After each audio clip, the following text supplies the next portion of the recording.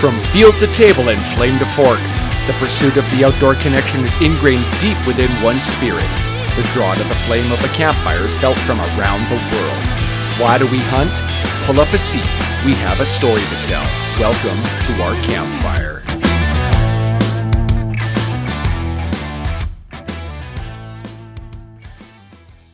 All right, here we are with episode 5 already of the Campfire Conversations. The last episode was awesome.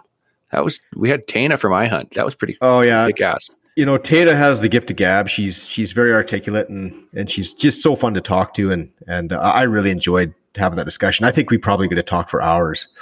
Oh, totally could have. Her perspective on everything was refreshing. And that's what, when we created iHunt and One Campfire, and now this podcast, was to show the stereotypes don't exist as pushed out there, and she shows that, right? She is not what you expect when you think of a hunter being in Vancouver and in the line of work she's in. Just that's not what you expect, and I thought that was pretty awesome, and she articulates so very well. Absolutely. And one of the things that was, pretty profound about all that is the fact that she comes from a very different place than say you or I do, but we all get it. We can have this conversation and we all see the same things. We've all come to value the same things in a very similar way. That's and I think that really does speak to the, that sort of environmental ethos and just that connection that hunters gravitate towards, because you can as soon as somebody's hunting like that, you can have a talk with them, you can communicate, and you know what each other's talking about. Yeah, you can talk about anything except what hunting means to you, right? That's the one thing that none of us can ever quite articulate, right? No matter how many hunters we talk to in the world and where they're from and how they grew up and what they do for a living, everybody's reasons are different, and they can't quite articulate the reason that pushes them outside. And that's what I love about this series and the chance to do the Campfire Conversations now is we can ask people from all walks of life what draws them to the outdoors. And we're going to hear something different from every single person. And every single one of them will have that little bit of a pause as they try and form the words. And they'll always say the same thing. It's hard to say. It's hard to describe. And I think that's great. Yeah, it is. I think part of that is because it's as much a feeling as it is anything else, right? It's as much. You did it right there. Well, that's it. Right there, trying to describe exactly. It's like it's not an easy thing to just to say. This is why I hunt in point A, point B, point C, blah blah. It's like, yeah, you can get into the technical aspects, say, well, I enjoy the meat or I enjoy the adventure, but it's sort of all those things together, and then there's something else. There's something beyond that. I don't know, sort of like in this existential connection that I don't know that many people have actually been able to articulate well enough to, to communicate properly, but it's there for everybody. Yeah. I read something the other day that it's in a gene that they're starting to figure out that it's in somebody's gene. They're born with it. Well, and I thought that was pretty cool. Our next guest, Eli Holland, he's my primary hunting partner. And interestingly enough, we talked about this on our last hunt, talking about why there's that big appeal, and one of the conclusions we came to is that you're actually just truly being human. You're doing something a human does. Like you think about your day-to-day life. Say you're on a computer all day and you're doing your spreadsheets or whatever job you have, or you're serving customers, this, that. That's things that people do in our culture and in our particular state of civilization. Those are the things you have to do to get by. But we've kind of just invented those things a lot of times, right? Like they're just systems and stuff that we've just kind of decided that we all agree will exist and we'll pursue them. But when you're actually out hunting, you're doing something that's just so much deeper than that. It's something that's so human. It's so inherent to the species that it's like you're actually acting out the behaviors of your species. I don't know if does that make sense? Like, again, I'm having a hard time articulating it. It's true, because this is something that has caused humans to exist to the state we're at now from when we first arrived on the earth. No matter which way you look at creation, human beings have hunted since the dawn of time. Absolutely. That's what defines human beings. That's been our primary pursuit for probably 1 million years or more, really. Different species of humans, right? Like, it's just it's what we do.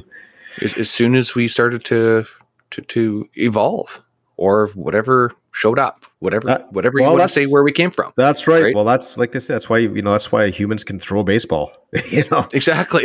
Well, some can.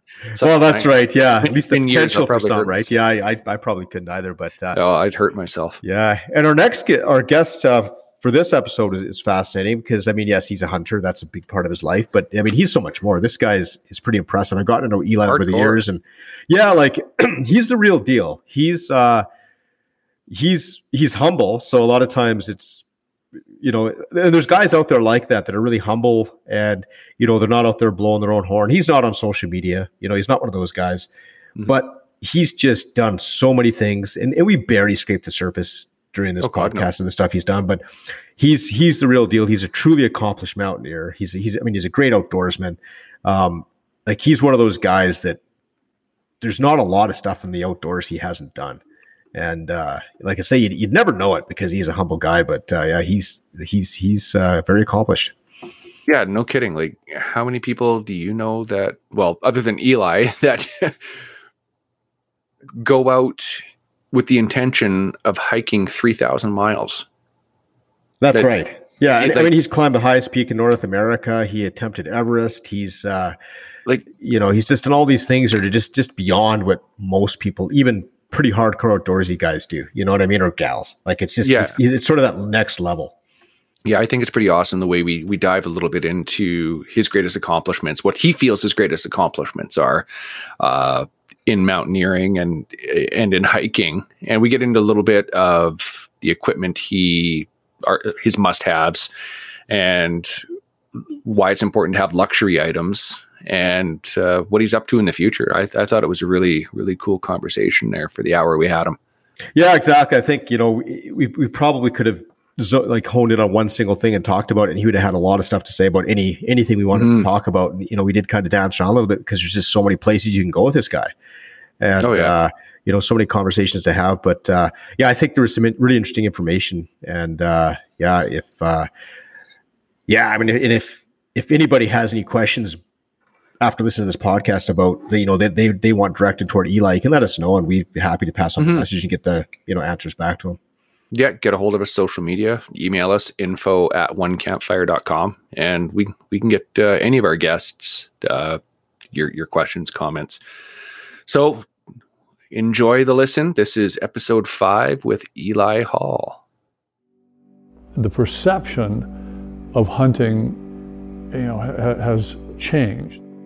It's our duty now, our responsibility as hunters, to change it back. And we've spent the last few decades trying, espousing that message, preaching that message about wildlife conservation.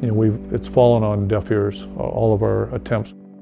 I think what we have to do is maybe appeal to the emotional side or the visceral side. We have to tell our story. We know what we are. We know how deeply we care about wildlife. It's just the people out there that are voting to get rid of hunting, they don't understand our stories.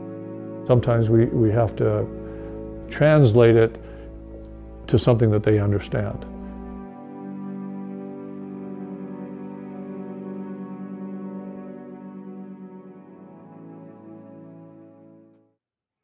Welcome, Eli Hall. Thanks for taking the time to join us on our Campfire Conversations here. How's it going tonight? Good. Happy to be here. Thanks for having me. Yeah, and we've got Steve as well. So, the regular host crew here. So, anyway, I know you're a very accomplished mountaineer, backpacker, skier, just about anything in the backcountry here. So, this is going to be a great opportunity to pick your brain on some of the knowledge that you've acquired over the last several years. But before we get into that, I think you need to tell the several million viewers we have how incredible your fortune has been over the last week with your heli skiing opportunity. That's a story worth telling, I think. Yeah, I definitely want to hear that one. I got a text about it. Oh, couldn't make last week. I'm like, yeah, okay, whatever. We'll reschedule. Then he sends me what. I'm like, all right, we got to hear this. Yeah, fly at it. Yeah, I did have to reschedule, and thanks for being accommodating. I happened to be skiing by myself on Monday morning at Whitewater, and I almost didn't go skiing that day because I had some chores to do at home, but I thought, if I'm going to be installing a new toilet in my bathroom, which is what I had to do, might as well go ski for a few runs and help keep my sanity. So I went skiing by myself, and I ended up riding up the chairlift and happened to ride up with this other guy who we started chatting, and he was coming up, ski Whitewater for a couple of days and then go on a heli ski trip for 4 days. And I ended up showing him around Whitewater. His first run was terrible because he skied an aspect that had a bunch of sun, and then it refroze and was icy.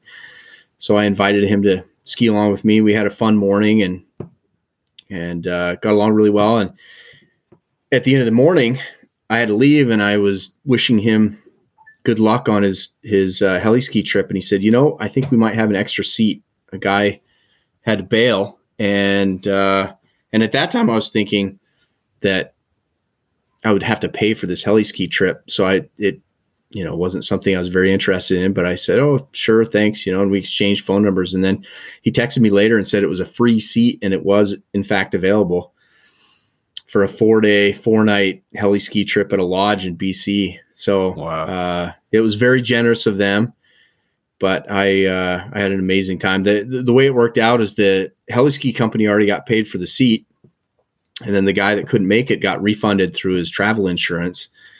So nobody was out anything, and there was this available seat. So I went along and had an amazing time. Yeah. So it was very nice of them to have me along. Yeah, I think that's worth a reschedule. I don't even ski, and I do it. Like, holy crap.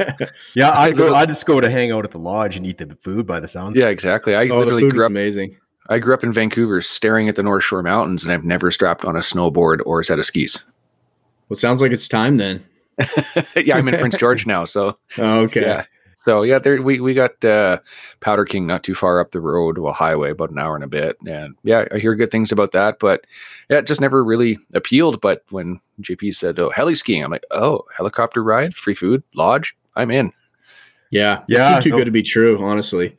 And no doubt, be able to get in a helicopter and have them fly you to the top of a mountain and then ski down over and over. So I felt very fortunate. It was a great trip, and I can say from having known Eli for quite a few years that that opportunity could not have happened to somebody that's more passionate about skiing. I know Eli's a extremely proficient skier. He's probably at the expert level. And couldn't have happened to a better guy. Well, thank you. Yeah, it was quite an adventure, actually. So after skiing 9 of the last 10 days, though, I was actually ready to come back to work this week. Yeah, it does get Which like doesn't happen that often. No, I know how you feel. Sometimes you've had enough of a break, it's ready to get back. Yeah, especially when you start thinking, oh, my mortgage payment's coming out. I better get back. Yeah, exactly. Yeah. So, all right. So in addition to skiing, you're an accomplished mountaineer. I have a little interesting story here. This goes way back to the beginning of the relationship that Eli and I have. I was looking for an associate to join me in my practice, and I had several optometrists inquire, and had brought a couple up to Nelson to check them out, and so they could check the practice out and see if there'd be a good fit. And one of those prospective associates was Eli, and we chatted, and he ended up coming up with his wife. And I don't know if it was the very first time I met you or after I finally offered you the position, but you had said, that's great if I'm remembering this correctly, but I just want to let you know I'm going to be taking, you're going to take like 4 months or something to do Everest before you could start. Was that it? Or had you already started, then you took off? But I know we had a little Selkirk Eye Care flag made for you to take up there with you. Yeah, that's right. I interviewed right before my trip to Mount Everest. So I was leaving the previous job that I had and then looking for another opportunity. And so it worked out coming up here to Nelson with you. And so, yeah, I took a bit of time off between the two jobs that I had. And we had a little Selkirk Eye Care flag made up for me to take along on the trip. Yeah, no, I guess it wasn't 4 months. How long were you gone for that trip? It was a while. Yeah, it was a couple months, including travel right. and everything else. Yeah. Wow. That sounds like a story I definitely want to dig into, but you said you came to Nelson. Where were you from? Let's dig back a little bit to who you are and where you came from. Well, I grew up in Montana. I was born and raised in Montana, and grew up in Helena, Montana, and then went to my undergraduate university in Bozeman at Montana State. And then I went to optometry school for 4 years in Oregon, in the Portland area, Forest Grove. And my first year working as an optometrist, I worked in Aspen, Colorado for a year, and then came up to Nelson after that. And I've been here 11 years now. So why the jump from there to all of a sudden you're in Nelson? Like, what was the progression there? Was you just looking for a person to hang out with on the slopes, and you ran into JP, or was it just that the position was open? Yeah, well, it was skiing mainly, I guess, is the easy answer. I was leaving Aspen, which is a nice ski town, and I was looking for another place to live with good skiing, and saw the opportunity here and came up and checked it. I'd read about Nelson in Powder Magazine, which is a ski magazine, and never been here before. So my wife and I flew up and checked it out, and seemed great. So we made the move and been here ever since. Well, that's 11 years ago now. That's unbelievable. Wow. Yeah. I've been to Nelson once, and it was pretty awesome. We were there for the BC Wildlife Federation AGM. God, what was that 5-6 years ago, whatever it was, 7 years ago, something like that. And yeah, flew into Cranbrook, I think it was, and drove in, and then we drove all the way back. We left Nelson at like 6 a.m. and drove all the way back to Prince George. So that was one hell of a drive. That is a big drive. Yeah. There was three of us. One was driving. I was co-pilot, and we had the navigator and the DJ in the back seat, and all she did was sleep, which is pretty typical, right? So the easiest position to be in. So that draw the mountains. Has that been something that's been with you since childhood, or is that a new thing or late in life thing, or how'd that work?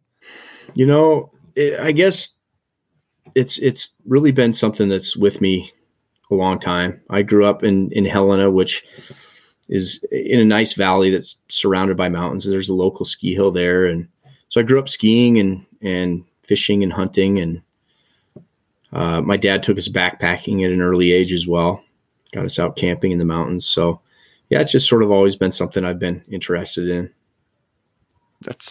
I still don't, I should preface this by saying I've been to Washington State, I've landed in Oregon, and then transferred out an hour later, and I've been to Florida. So I don't really have an idea. Like when I think of Montana, like I follow people on Instagram and all that, I think heat and like almost like desert. So am I not accurate in thinking that? Or well, I mean, Montana varies a lot. It's a pretty big state. So northwestern Montana borders British Columbia. So it's very similar to BC. But then, you go further east, and then you're out east of the Continental Divide, and the prairies, kind of like Alberta. And then, you sort of get into the more Saskatchewan kind of territory in eastern Montana. So you have prairies in the east, and then you've got the Rocky Mountains in the west, basically. So yeah, it varies quite a bit. I was kind of in southwestern Montana. So we were east of the Continental Divide, but still up in the mountains. Okay. Yeah. So just pulling it up on a quick Google here. Okay. Now I see where you are. Yeah. It's totally not what I expected. It, as you said, does look like a mix of BC, Alberta, and Saskatchewan all in one state. That's pretty crazy. So when you moved to Nelson, JP said that was where you both said that was 11 years ago. What was your first what was your first experience of the outdoors there? Like, where did you head and what did you do? That's a good question. I moved up here in June. So, at first, I guess it was just sort of getting my bearings and moving in. And I just got back from a big expedition. And so it was quite the transition.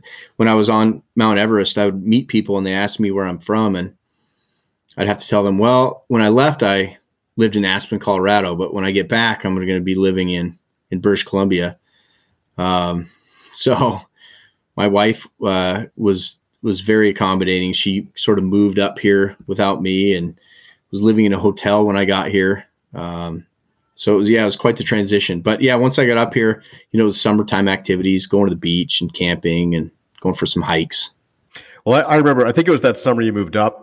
That was that was the extremely wet summer. Do you remember that? Was that the first summer that it rained pretty much every day? That was when the Johnson's Landing slide occurred. Yeah. I think that was either your first or your second summer. I can't remember, but it might've been that first one. Because I remember being a little bit concerned you guys might decide to take off because the weather was so horrible that summer.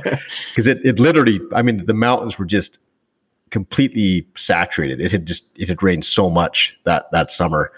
And we had a pretty catastrophic slide at the north end of Kootenay Lake that ended up killing some people, like a mudslide. And it was just something else. But I remember that it was cold too. It never got very warm that summer.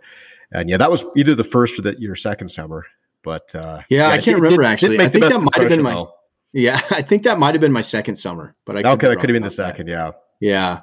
But I do remember moving up here. I tried to bring my hunting rifle, and I think I brought one shotgun and one rifle up here.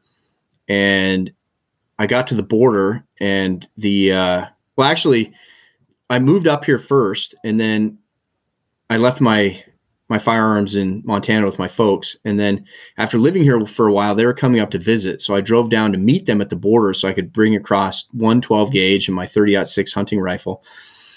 And driving to the border, the gas station on the way was closed. It was late at night. And so I was running low on gas. I ended up crossing the border so I can get my rifle because I wanted to, I didn't want to have my parents have to deal with that. And then I ended up running out of gas in my vehicle because the gas station was closed. And then we get to the border and I'm in their vehicle, and the Border Services agent says that they have to run the serial number, and it came up that my hunting rifle was, they alleged that my hunting rifle was stolen in Detroit, Michigan in 1971, which was 10 years before I was even born. So they had to confiscate my hunting rifle and keep it in the locker there until they could sort it out.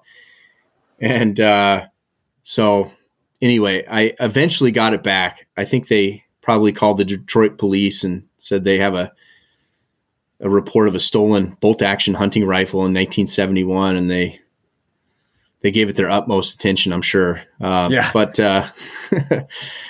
after all that, I ended up getting the hunting rifle back just in time for hunting season.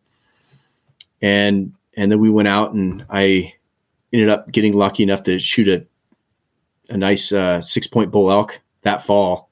So it was worth the battle getting that hunting rifle up here. But that was one of my early memories of coming up here, is getting my rifle taken away and then getting it back just in time to go hunting. I know that's funny too, because I was telling Eli that it took me about 5 years of hunting elk in the Kootenay sort of to get my first bull, because I started out knowing nothing about elk hunting at all, and and I was just basically saying, don't have your expectations too high. And it took me years, and it's tough hunting, which it really is. And literally in the first hour, Eli and I went out together. In the first hour, he had a bull down, and I thought, wow, like, I shouldn't have said anything. I should have just said that's easy. But unfortunately, he's learned since then that it's pretty tough. Yeah. But, yeah. I've not been averaging one bull per hour since then. No, that's for sure. Yeah. Wow. But so you're up here in Canada now, and we're working together, and I know like you've done lots of expedition style trips out in the mountains since then, and obviously before we met too. So it's been a big part of your life. And one of the things that's really intrigued me, and that you had sort of educated me on early on in our friendship, was your ultralight backpacking. Your wife and you had been doing the Continental Divide Trail, and you were doing the legs of that route with your ultralight gear. Is that correct? Yeah. We have been working on section hiking the Continental Divide Trail. So the Continental Divide Trail runs from the Canadian border down to Mexico. And It's over 3,000 miles long, I think. But so we've just been doing it in bits and pieces. Usually we'll go down and, well, it's been on pause recently because we have 2 young children now. But I think we're actually going to start picking that up again this summer. We've talked to my folks. The kids are old enough now that I think they'll be happy to be at their grandparents' house for a week in the summer. So yeah, we usually would go down and do about 100-mile stretch at a time over 8 or 9 days.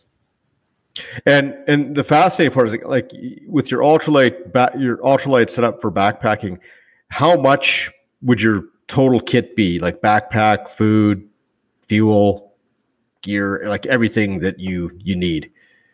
We tried to go fairly light. I mean, there are people that get really crazy about it too, that, can go much lighter than what we did as well. But our base weight was about 11 pounds, which is everything but food and water and fuel, basically. So just for people that are listening to this, my backpack, which is designed for packing heavy loads, weighs about 10 pounds with nothing in it. So 11 pounds with everything is unbelievably light. Yeah, that's insane. I did my fly-in this year, and I think I was 65 pounds for 10 days. That's 11. That's nuts. So I can't even fathom food, that. so food goes on top of the 11 pounds, right? And water and water. Fuel. But water, of course, is just like you there's water sources along the way, I imagine. So you can just fill up as you go. So what, like, as far as food goes, what would your food weight be for say a 9-10 day trip like that? Usually for those trips, we would do 1.5 pounds of food per day was sort of the number we would shoot for. So I think, all in, we were probably starting off, about 25 pounds, and then that weight would go down as we would go into the trip. Yeah. I mean, I think for a lot of people listening to this, that's just unbelievable. Like for me, it is. I mean, 25 pounds with your food and in all your gear you need for 9 days plus or whatever on the trail. That's kind of unreal. So like what are the things, like when you're setting up, say, for people that are interested in getting into ultralight backpacking or just want to lighten their regular gear, what are sort of the key things you have to hone in on to shed weight? Like, what are you looking for? Like, I'm sure there's just sort of tricks of the trade for that sort of thing. Yeah. I mean, you can get obsessive about everything, cutting your toothbrush in half and drilling holes in it and, things like that. But I think the easiest place to cut down on weight are your biggest items, like your backpack, your sleeping bag, your shelter, your sleeping pad. So we would use a really lightweight backpack that's a frameless pack, and we'd use a 3/4 length foam pad that would fold up. So rather than rolling, it would fold up into sections, and you could sort of use that as a bit of a frame sheet inside your frameless pack. And then just get a really lightweight down sleeping bag. And then for a shelter, that was the one thing we sort of splurged on. We actually had a regular tent with aluminum poles, and it was a very light tent. I think it was about 4 pounds for the whole tent and fly.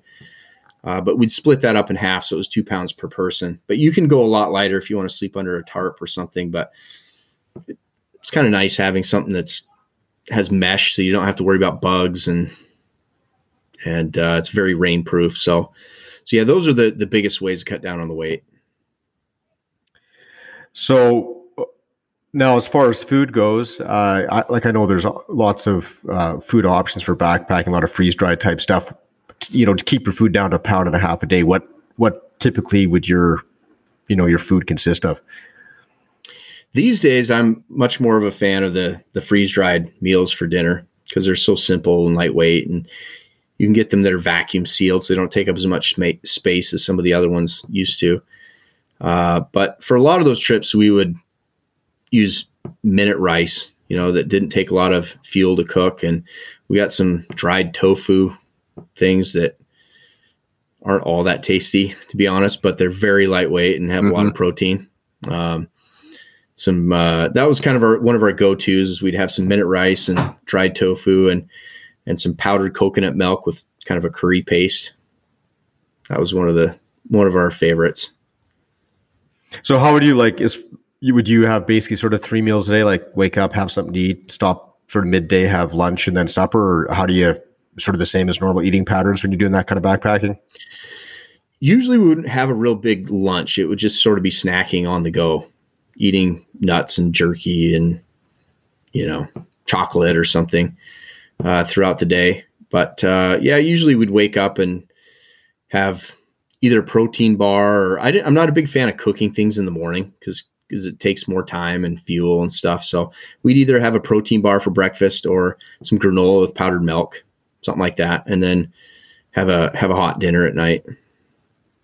Yeah, that's what I found with us on the fly-in is you wake up in the morning, one of you boils a bunch of water for everybody, and then you're eating the freeze-dried, and then it's snacking all day. Handful of nuts, a chunk of pepperoni, and when you're on the move, you're not really hungry. Is kind of counterintuitive. You'd think you would be when you're moving, but it's not until you're actually sitting down at the end of the day where you're like, okay, I need something substantial to take with us. So it was good. So what was your favorite food to have there with you? Like something that you could just grab and go that you'd say, you know what, I'm doing this again. I'm bringing this. Yeah.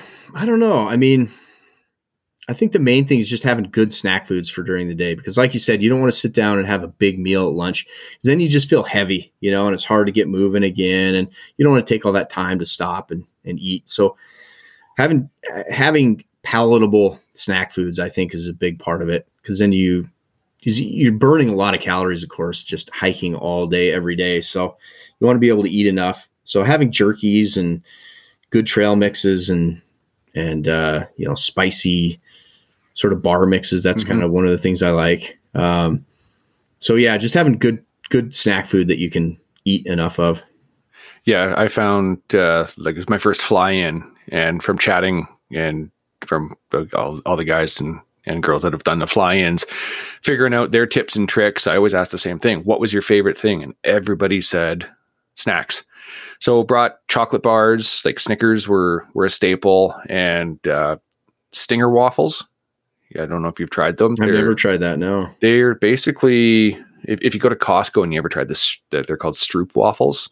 Basically, they look like a waffle. They're about 2 inches, 3 inches around and centimeter thick. And they're chewy and they're nothing but calories and sugar. And they were delicious. And do you cook them or you just eat them cold? You could eat them cold. But would you have that for breakfast or just when you're snacking? Just a snack. A snack. They were great.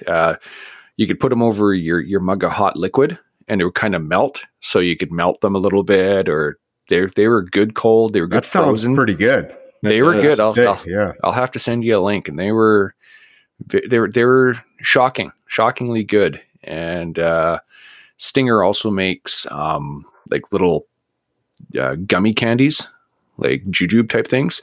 I have seen those. Yeah, they were delicious, absolutely delicious. And 10, 12 candies in a little bag. We were sharing them for 3 people. They were that filling and that tasty. Like half a dozen candies between 2 people, 3 people. It's nuts. It's good to have tasty snacks out there. Yeah, definitely. It would definitely give you something to work towards. Like an hour into it, you're like, okay, I know I can feel it in my pocket. There you go. And you pop one in and it's like, it takes that edge right off. And as you said, something to look forward to. Yeah, that's interesting thinking about food, because I think, for me, I've been doing, sort of expedition style trips for a lot of years now. I still bring food I don't really like sometimes. Before, when you're planning, you think it makes sense. Then when you go out there, you just don't want to eat it. And at least that's me. And I know Eli always seems to have a much more varied diet out there than I do when we go on our trips together. But I still find for me, food is still an area that I feel like I'm a newbie, honestly. I always bring kind of the same stuff and it's never very good, other than now that we're doing some, fly-in trips where the weight restrictions are far less, we're bringing some better foods like for camp, but the food on the trail. But I'm like you though too, Steve. Like I find for me, if I do a 10-day trip, I usually come back, 6, 7, 8 pounds lighter, because I am not very hungry half the time. I just feel like I'm just in this zone, in this mode. And, other than when, something like spam's being cooked, on a bagel or something, like, then I get a little hungry. But yeah, for the most part, it's not what a person expects, at least for me. Yeah. These Stinger waffles, I'm looking at them right now. They're 30 grams weight each, but they're 150 calories a piece. Wow. And so that's quite the bang for the buck, so to speak. And they're all natural, which is great, right? They're honey for these flavors here, and they were delicious. Which is really nice if you're really out doing the grind and you're going up and down the mountains. I mean, go through energy so rapidly. It's nice to have something to get the reserves back up a little bit. Yeah, a box of 16 is $40 to your door shipped, and if you have one a day, you got you plenty there, right? Yeah. And zero trans fat, zero cholesterol, because that's the type of stuff you care about when you're on a hike, right? But they were delicious, and they're definitely going to be in my pack again. That's a good tip. Yeah, I'll have to look those up for next fall. So for the lightweight, because just one more question or a comment. Obviously, to keep your weight down like that, you don't want to be packing, 2 liters of fuel or something. You're probably keeping your fuel down to fairly minimal volume and using it sparingly. So you're saying the minute rice, something that just takes a very short period of time to hydrate, I guess, is the key. That's right. And then things that don't need heating at all, I guess. So exactly. Yeah. So this is interesting. I think, for a lot of us who've done quite a bit of backpacking and stuff, we're fairly familiar with the different ideas of, how to, pack food and what to take, things like that, at least to some degree. But, this is good information because I think for somebody just starting out, you don't necessarily think of these things and what makes sense to bring. And I remember when I really started getting into the big backpacking is really when I started guiding up north. And my very first trip was a 10-day mountain goat trip. And I had this, I think it was a big old 80-liter outbound pack, but they're cheap packs and they're not made for heavy loads. And my very first trip, I literally was, such an idiot, right? Such a greenhorn. I had, full tube of toothpaste, all kinds of heavy stuff, right? That's just an example. It was so heavy. And, after the first day, I realized how important it is to only take what you really need, because when you start lugging that stuff uphill, things that you thought you really needed after about 4 or 5 hours at 30 degrees, you're realizing you didn't really need it after all. Yeah. Well, that's right. I think that's the main point is that going as light as possible isn't just for its own sake. It's not so that you can tell people how light your backpack is. The point is to enjoy yourself. And when you're out there hiking all day and you have a 50-pound pack versus a 25-pound pack, you're going to be miserable all day hiking with 50 pounds until you get to camp and set up. But if you have a 20-pound or a 15-pound pack, you can enjoy yourself hiking all day. And, yeah, absolutely. The whole experience is just a lot nicer that way. Yeah, I definitely did my research beforehand, and I must have bent 30, 40 people's ears, and asked the same questions of the same people over and over to see if I could get any sort of patterns on answers to glean as much information. And one of the things that was, there was 3 things that were very, very common from everybody I talked to. One, you need good boots, because if your feet are angry with you, you're going to be the most miserable son of a bitch there is on the face of the earth. And especially if your feet get angry with you day 1 into the hunt or hike. And 2, you need to have a good sleeping bag. I had a great sleeping bag, but I was still cold at night just because of, you guys dealt with the same sort of weather we did up in that area this year. So you need that good bag. And the other one, you need to be comfortable at night when you're sleeping. Good cot or a mattress type thing.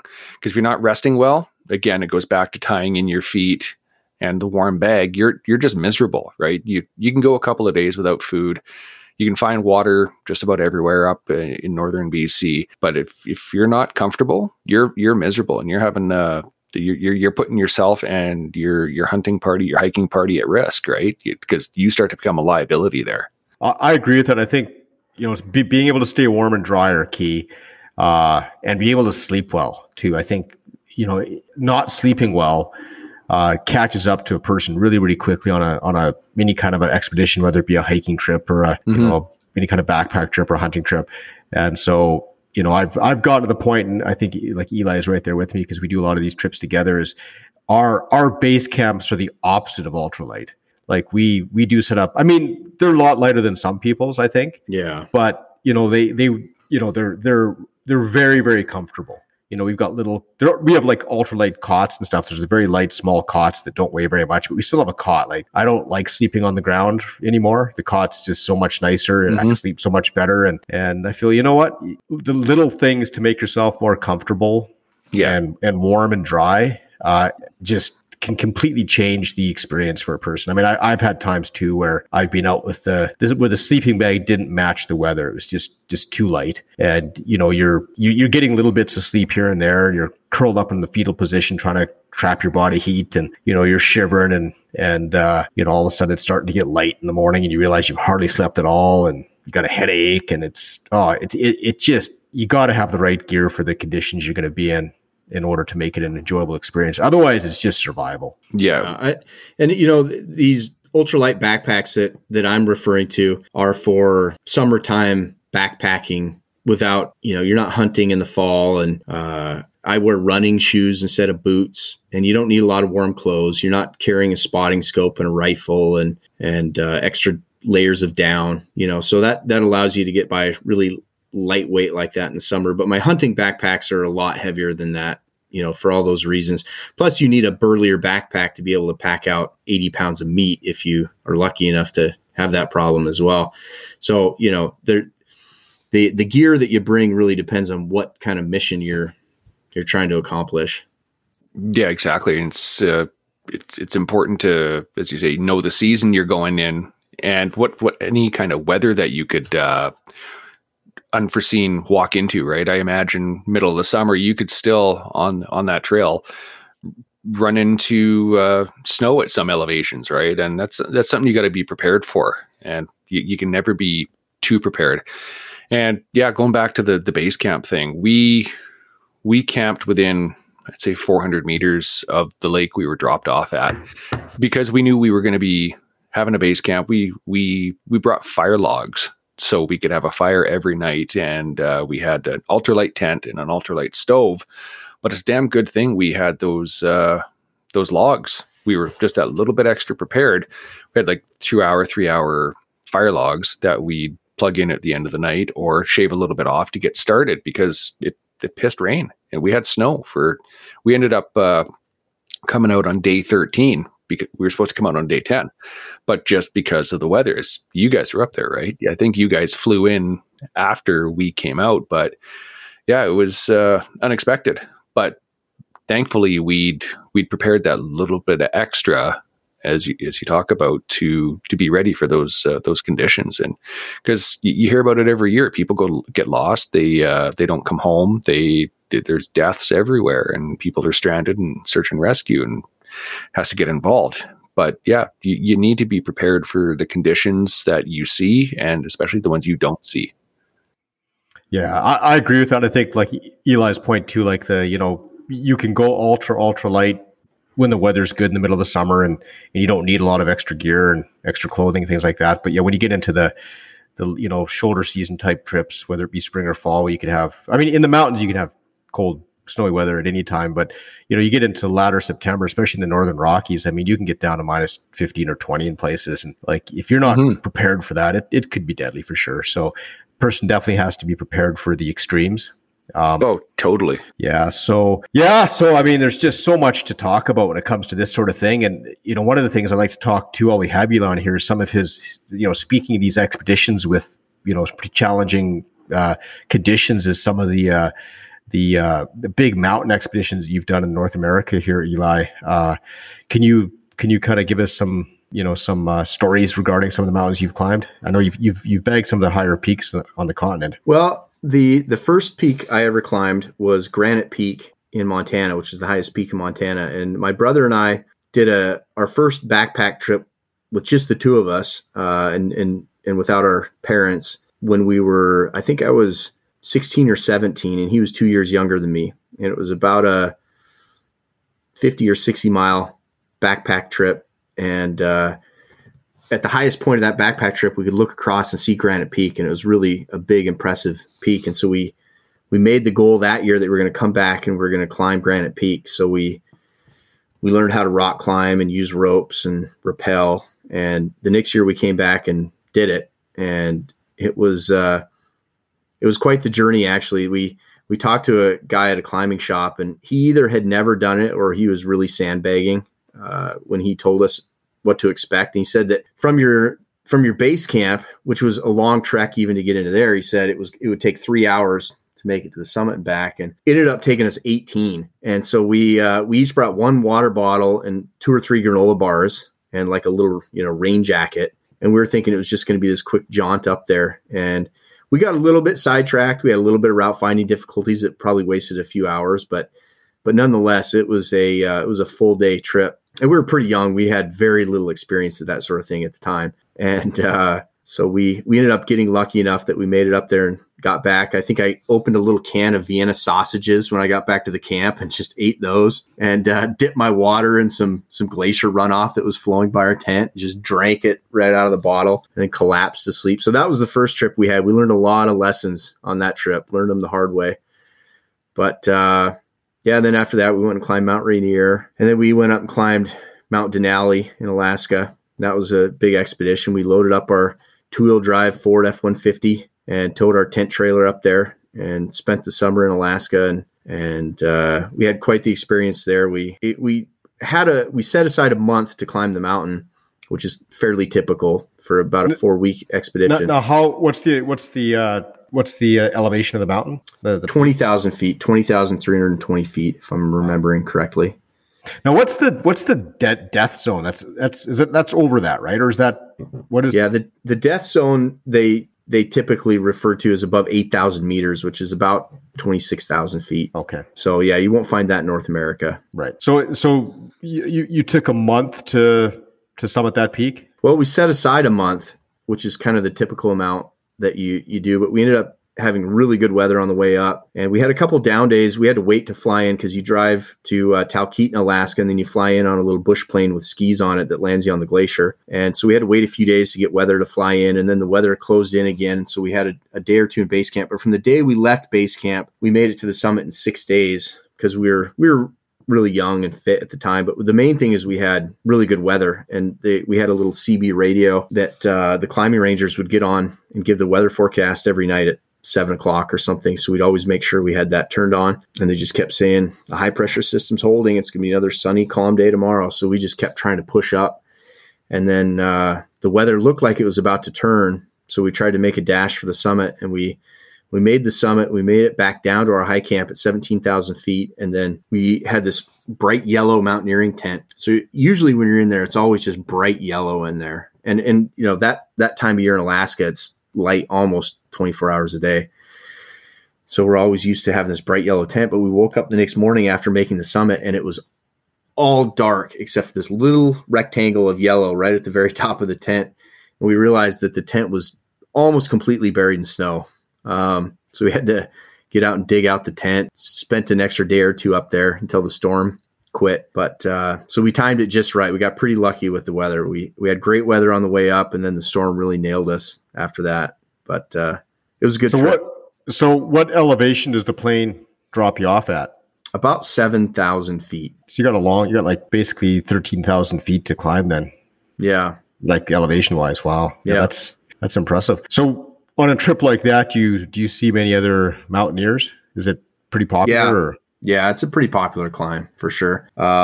So I did it with my brother. He's been my climbing partner on pretty much all of my climbs, the two of us, Jesse. So yeah, we were there and climbing it by ourselves. Most of the climbs I think are guided.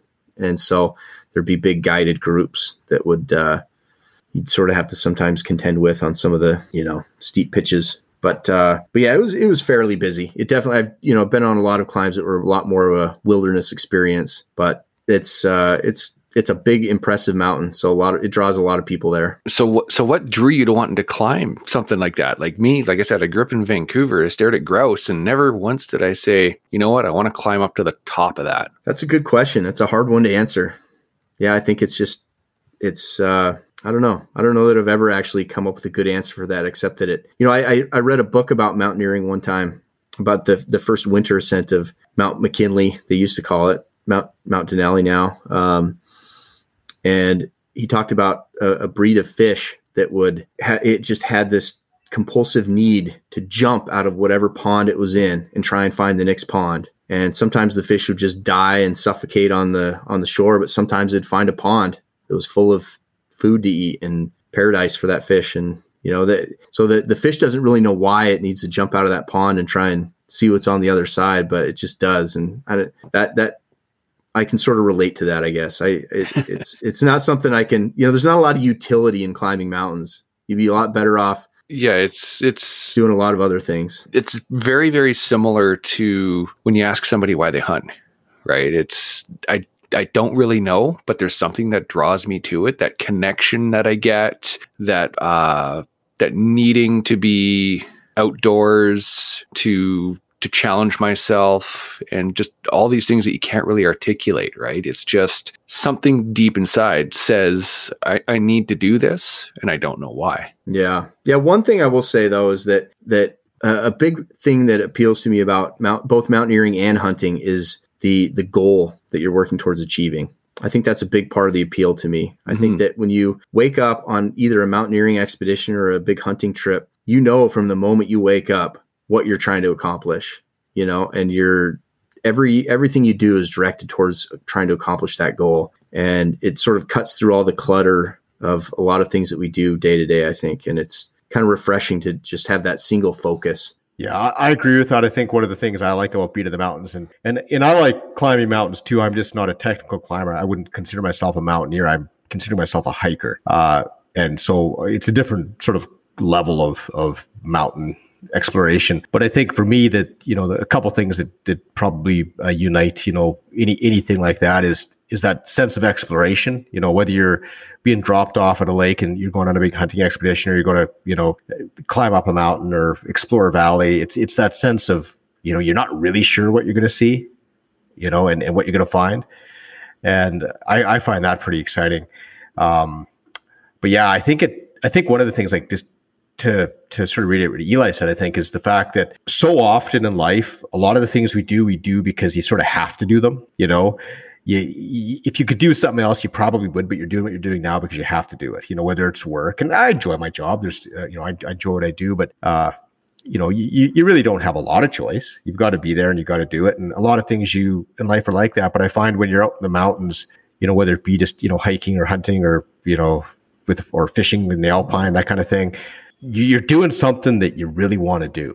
And I have a friend, Paul, who once said, you're happy if wherever you are, a helicopter flew up to you and said, hey, hop on in, we'll take you to wherever else you want to go right now. And you decline the ride in the helicopter. You say, no, I'm fine right now, right where I am. And I think most often those times in my life, other than some, good times with my family and things like that, I've been out in the mountains, where I'm exactly where I want to be, doing what I want to do. And unfettered by so many of the day-to-day things that we have to deal with. And yeah, I can definitely relate. Yeah. Chasing the unknown, right? It's, how many times have you been out there either hiking or driving or going up a hill, in your case, Eli, where you say, no, just around the corner. I got to go just that little bit more because I don't know what's there. I do that every time. So we'll turn around at the next corner. No, but there's a corner still ahead of me. I got to keep exploring, right? It's that drop. It's hard to turn around sometimes. It is. Like you're going to crest the next hill and it's getting kind of late and you're like, but you just can't stop. You got to go. You just have to see what's over the next ridge or around the next corner for sure. Yeah. And I think that's a great way to put it, right? It's you don't know. And it's that chasing the unknown of the outside and what's inside you. You're testing yourself every time you're outside, even if it's, like I've done like real basic rock climbing on the smoke bluffs, right? They're numbered like 7 through 12 or whatever it is, right? Even if it's the most basic little thing you're doing that you've done 100 times over, you're still challenging yourself because it's different each time. And I think that's the commonality from this brief chat that we've had with Eli is I see that the mountaineering and the hiking that he does to hunting, right? There's very, very similar commonality there. And I think that's pretty cool that most people wouldn't even see at face value, right? Yeah, there's definitely overlap when you're like with all these outdoor adventures. I think there's something that unites them all. There's some spark there that gets lit when you're out in the mountains or out in the wild country that that I think that unless you've done it, it's sort of hard to maybe relate to it. But once you've done it, you just want more of it. Yeah. You know? Well, and the thing I think about too is that I always like having something to look forward to. You know, I live a great life. I have a wonderful family. I like my job, but you still kind of have the daily routine that you're doing, you know, and I always really like having something exciting to look forward to, having an adventure on the horizon that you can sort of plan for and train for and prepare for. And then once you start your trip, I like the feeling of having that story ahead of you that hasn't been written yet, you know, and like you said, it's the unknown. And I've lately tried to make a conscious effort when I'm starting a trip to really kind of take a moment and absorb the fact that all the preparation and planning and training and travel is behind me. Because usually big trips like that, you know, you're working on it for a year to get ready for it. And then when you're finally where you're going and your trip is beginning, I make a conscious effort now to actually just take a moment to appreciate the fact that the adventure is still ahead of me and the preparation is behind me. And you're actually right there doing what you want to be doing. And the story hasn't been written yet. Anything could happen. You don't know what the result is going to be. And that's a fun feeling. And then, you know, once you're done too, as much as I like all these adventures, I love coming back home and seeing my family, hugging my kids, sleeping in a soft bed, taking a warm shower, you know, just all the sort of things that it's easy to take for granted in normal life. When you go away for a while and have some hardship and suffering and adventure, and you come back and appreciate all that stuff even more. Yeah, absolutely you do. I know when we got out of the bush, it was all I could do was run into the hotel while we waited for the other guys to come out, because we turned and burned to Prince George, and it was I ran into the hotel. I'm like, can I pay you for a shower? It was just like, I didn't even think about a shower the whole time I was in there. But the minute we landed, it was, oh God, I need a shower. I want a shower. Just a little bit of creature comforts. That familiarity. The shower never feels that good. No. It's when you're just coming out of the mountains. Ever. No, and I don't think anybody can understand that hasn't been, you know, hiking through the mountains for 10 days. You know, you do that and a hot shower and a warm bed, like that's huge. And I know, like, many times after our big trips, Eli, the very first night we get to a civilization or sleeping hotel, it's that feeling of, we even comment on it, we actually don't have to worry about grizzlies tonight. You know, because everywhere we go is you know, densely populated with grizzlies, it seems. And so they're just sort of an ever-present potential threat, you know. So you never sleep, well, I shouldn't say never, I sleep pretty well. But it is always on your mind. You have to be conscious about what you're doing and what you're doing with your food and where you're hiking. And it could happen. I mean, at night, our very first podcast of this series, we interviewed a guy who got mauled by a grizzly with his partner in his tent. You know, they were sitting, like, laying there in the evening and a grizzly mauled them, like tore through their tent at them. And so it happens, right? So it's sort of on your mind, but you get to a hotel and you're like, wow, I can actually just completely let my guard down. And, you know, it's something that we do take for granted. I mean, in modern civilization, you can fall into a deep sleep, just in most places at least, right? And it's just those little things that you come to appreciate when you actually immerse yourself in wild spaces that make you, you know, realize you fit into this whole system in a certain spot, and without our, you know, our technology and the comforts that we've built up using that, you definitely feel a lot more immersed, and which is great, and it's addicting, and you want to do it again and again. But like I was saying, when it's over, when the big trips are over, that's when you truly appreciate how comfortable our lives are, because they really are. Yeah, that's right. That's part of the appeal to me, is the whole process. You know, having something to look forward to, enjoying living in the moment while you're doing it, and then really appreciating the comforts of home once you get back. So I just want to ask you, like, too, of all the mountaineering trips you've done, is there one that you would say stands out as being, you know, the most memorable for whatever reason? Well, there's several that are memorable for different reasons. I mean, I attempted Mount Everest. I didn't make the summit, but I attempted it. And that was very memorable just because of the setting. You know, I'd never been to the Himalayas before, and the mountains are huge. You know, we traveled by Jeep through Tibet and saw Tibetan yak herders that burn yak dung for firewood, and they heat their tea with these little mirrored concave dishes that they hang their teapot in so the sunshine heats their tea. And so that whole travel experience was really amazing, and the mountains are incredible over there. But and Denali was the biggest mountain in North America, and did that at a fairly young age. So that was very memorable. But the most challenging mountain I climbed technically was probably the second time I climbed Mount Rainier on Liberty Ridge, and it was a fairly technical route to begin with, but the conditions that year were particularly difficult, and we brought 3 ice screws for the 2-person team, my brother and I, which is apparently normally enough, but that year the way that the Bergschrund was, which is the big crevasse at the top of the glacier where it separates from the mountain, it was the normal route was impassable, so we had to go up this fairly sheer ice section.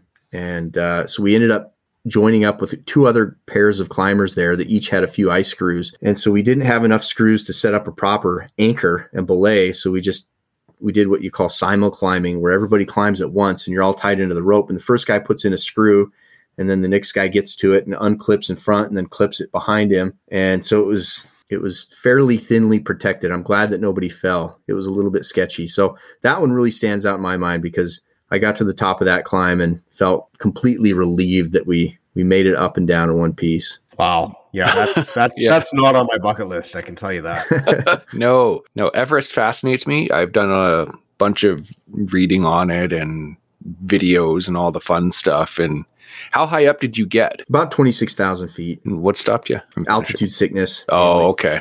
Yeah. Yeah, I've seen some crazy videos of guys up in the death zone there inside tents, and all they can do is hold their oxygen masks on while the wind is kicking the crap out of them at 2 a.m. And they're essentially waiting to die, because if that weather doesn't turn, they're dead. Like that's crazy. And that's the wind. The wind is the thing that I was most glad to be done with on Mount Everest. It was just constant wind. You just couldn't ever escape it, and you're sleeping in a tent the whole time, and it's flapping the nylon on the tent. And so it was such a relief to get back to civilization, stay in a hotel, and not have that just constant wind. Oh, it just grates on you. I bet. Yeah. And then you'd be up around the Rainbow Valley there, wouldn't you? About 26, give or take. That's where all the bodies start piling up. We climbed it on the north side of the mountain, which is not the standard route. But that it was high enough that the air was getting pretty thin. My brother, who was my climbing partner, lost vision in one eye from a retinal bleed, and then I got sick shortly after that. So that was kind of it for us. You got any plans to go back?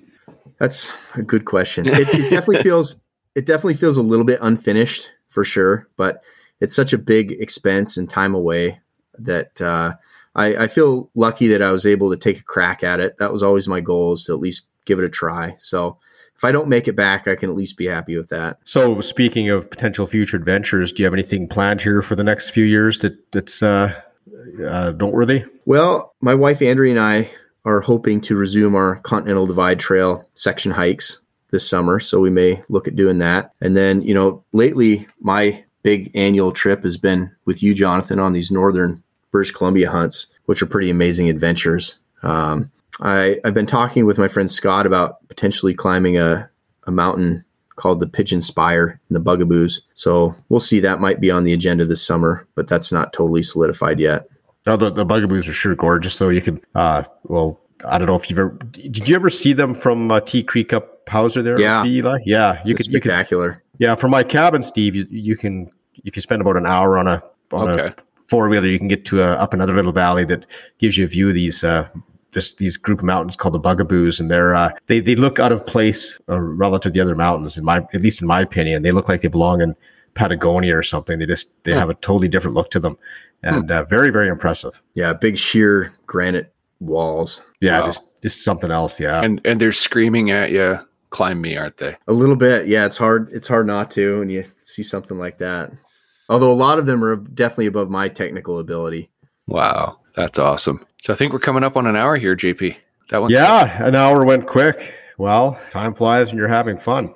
Yeah, time flies when you're not starving for oxygen in the death zone. I imagine that slows right down up there. So anyway, this has been a great conversation.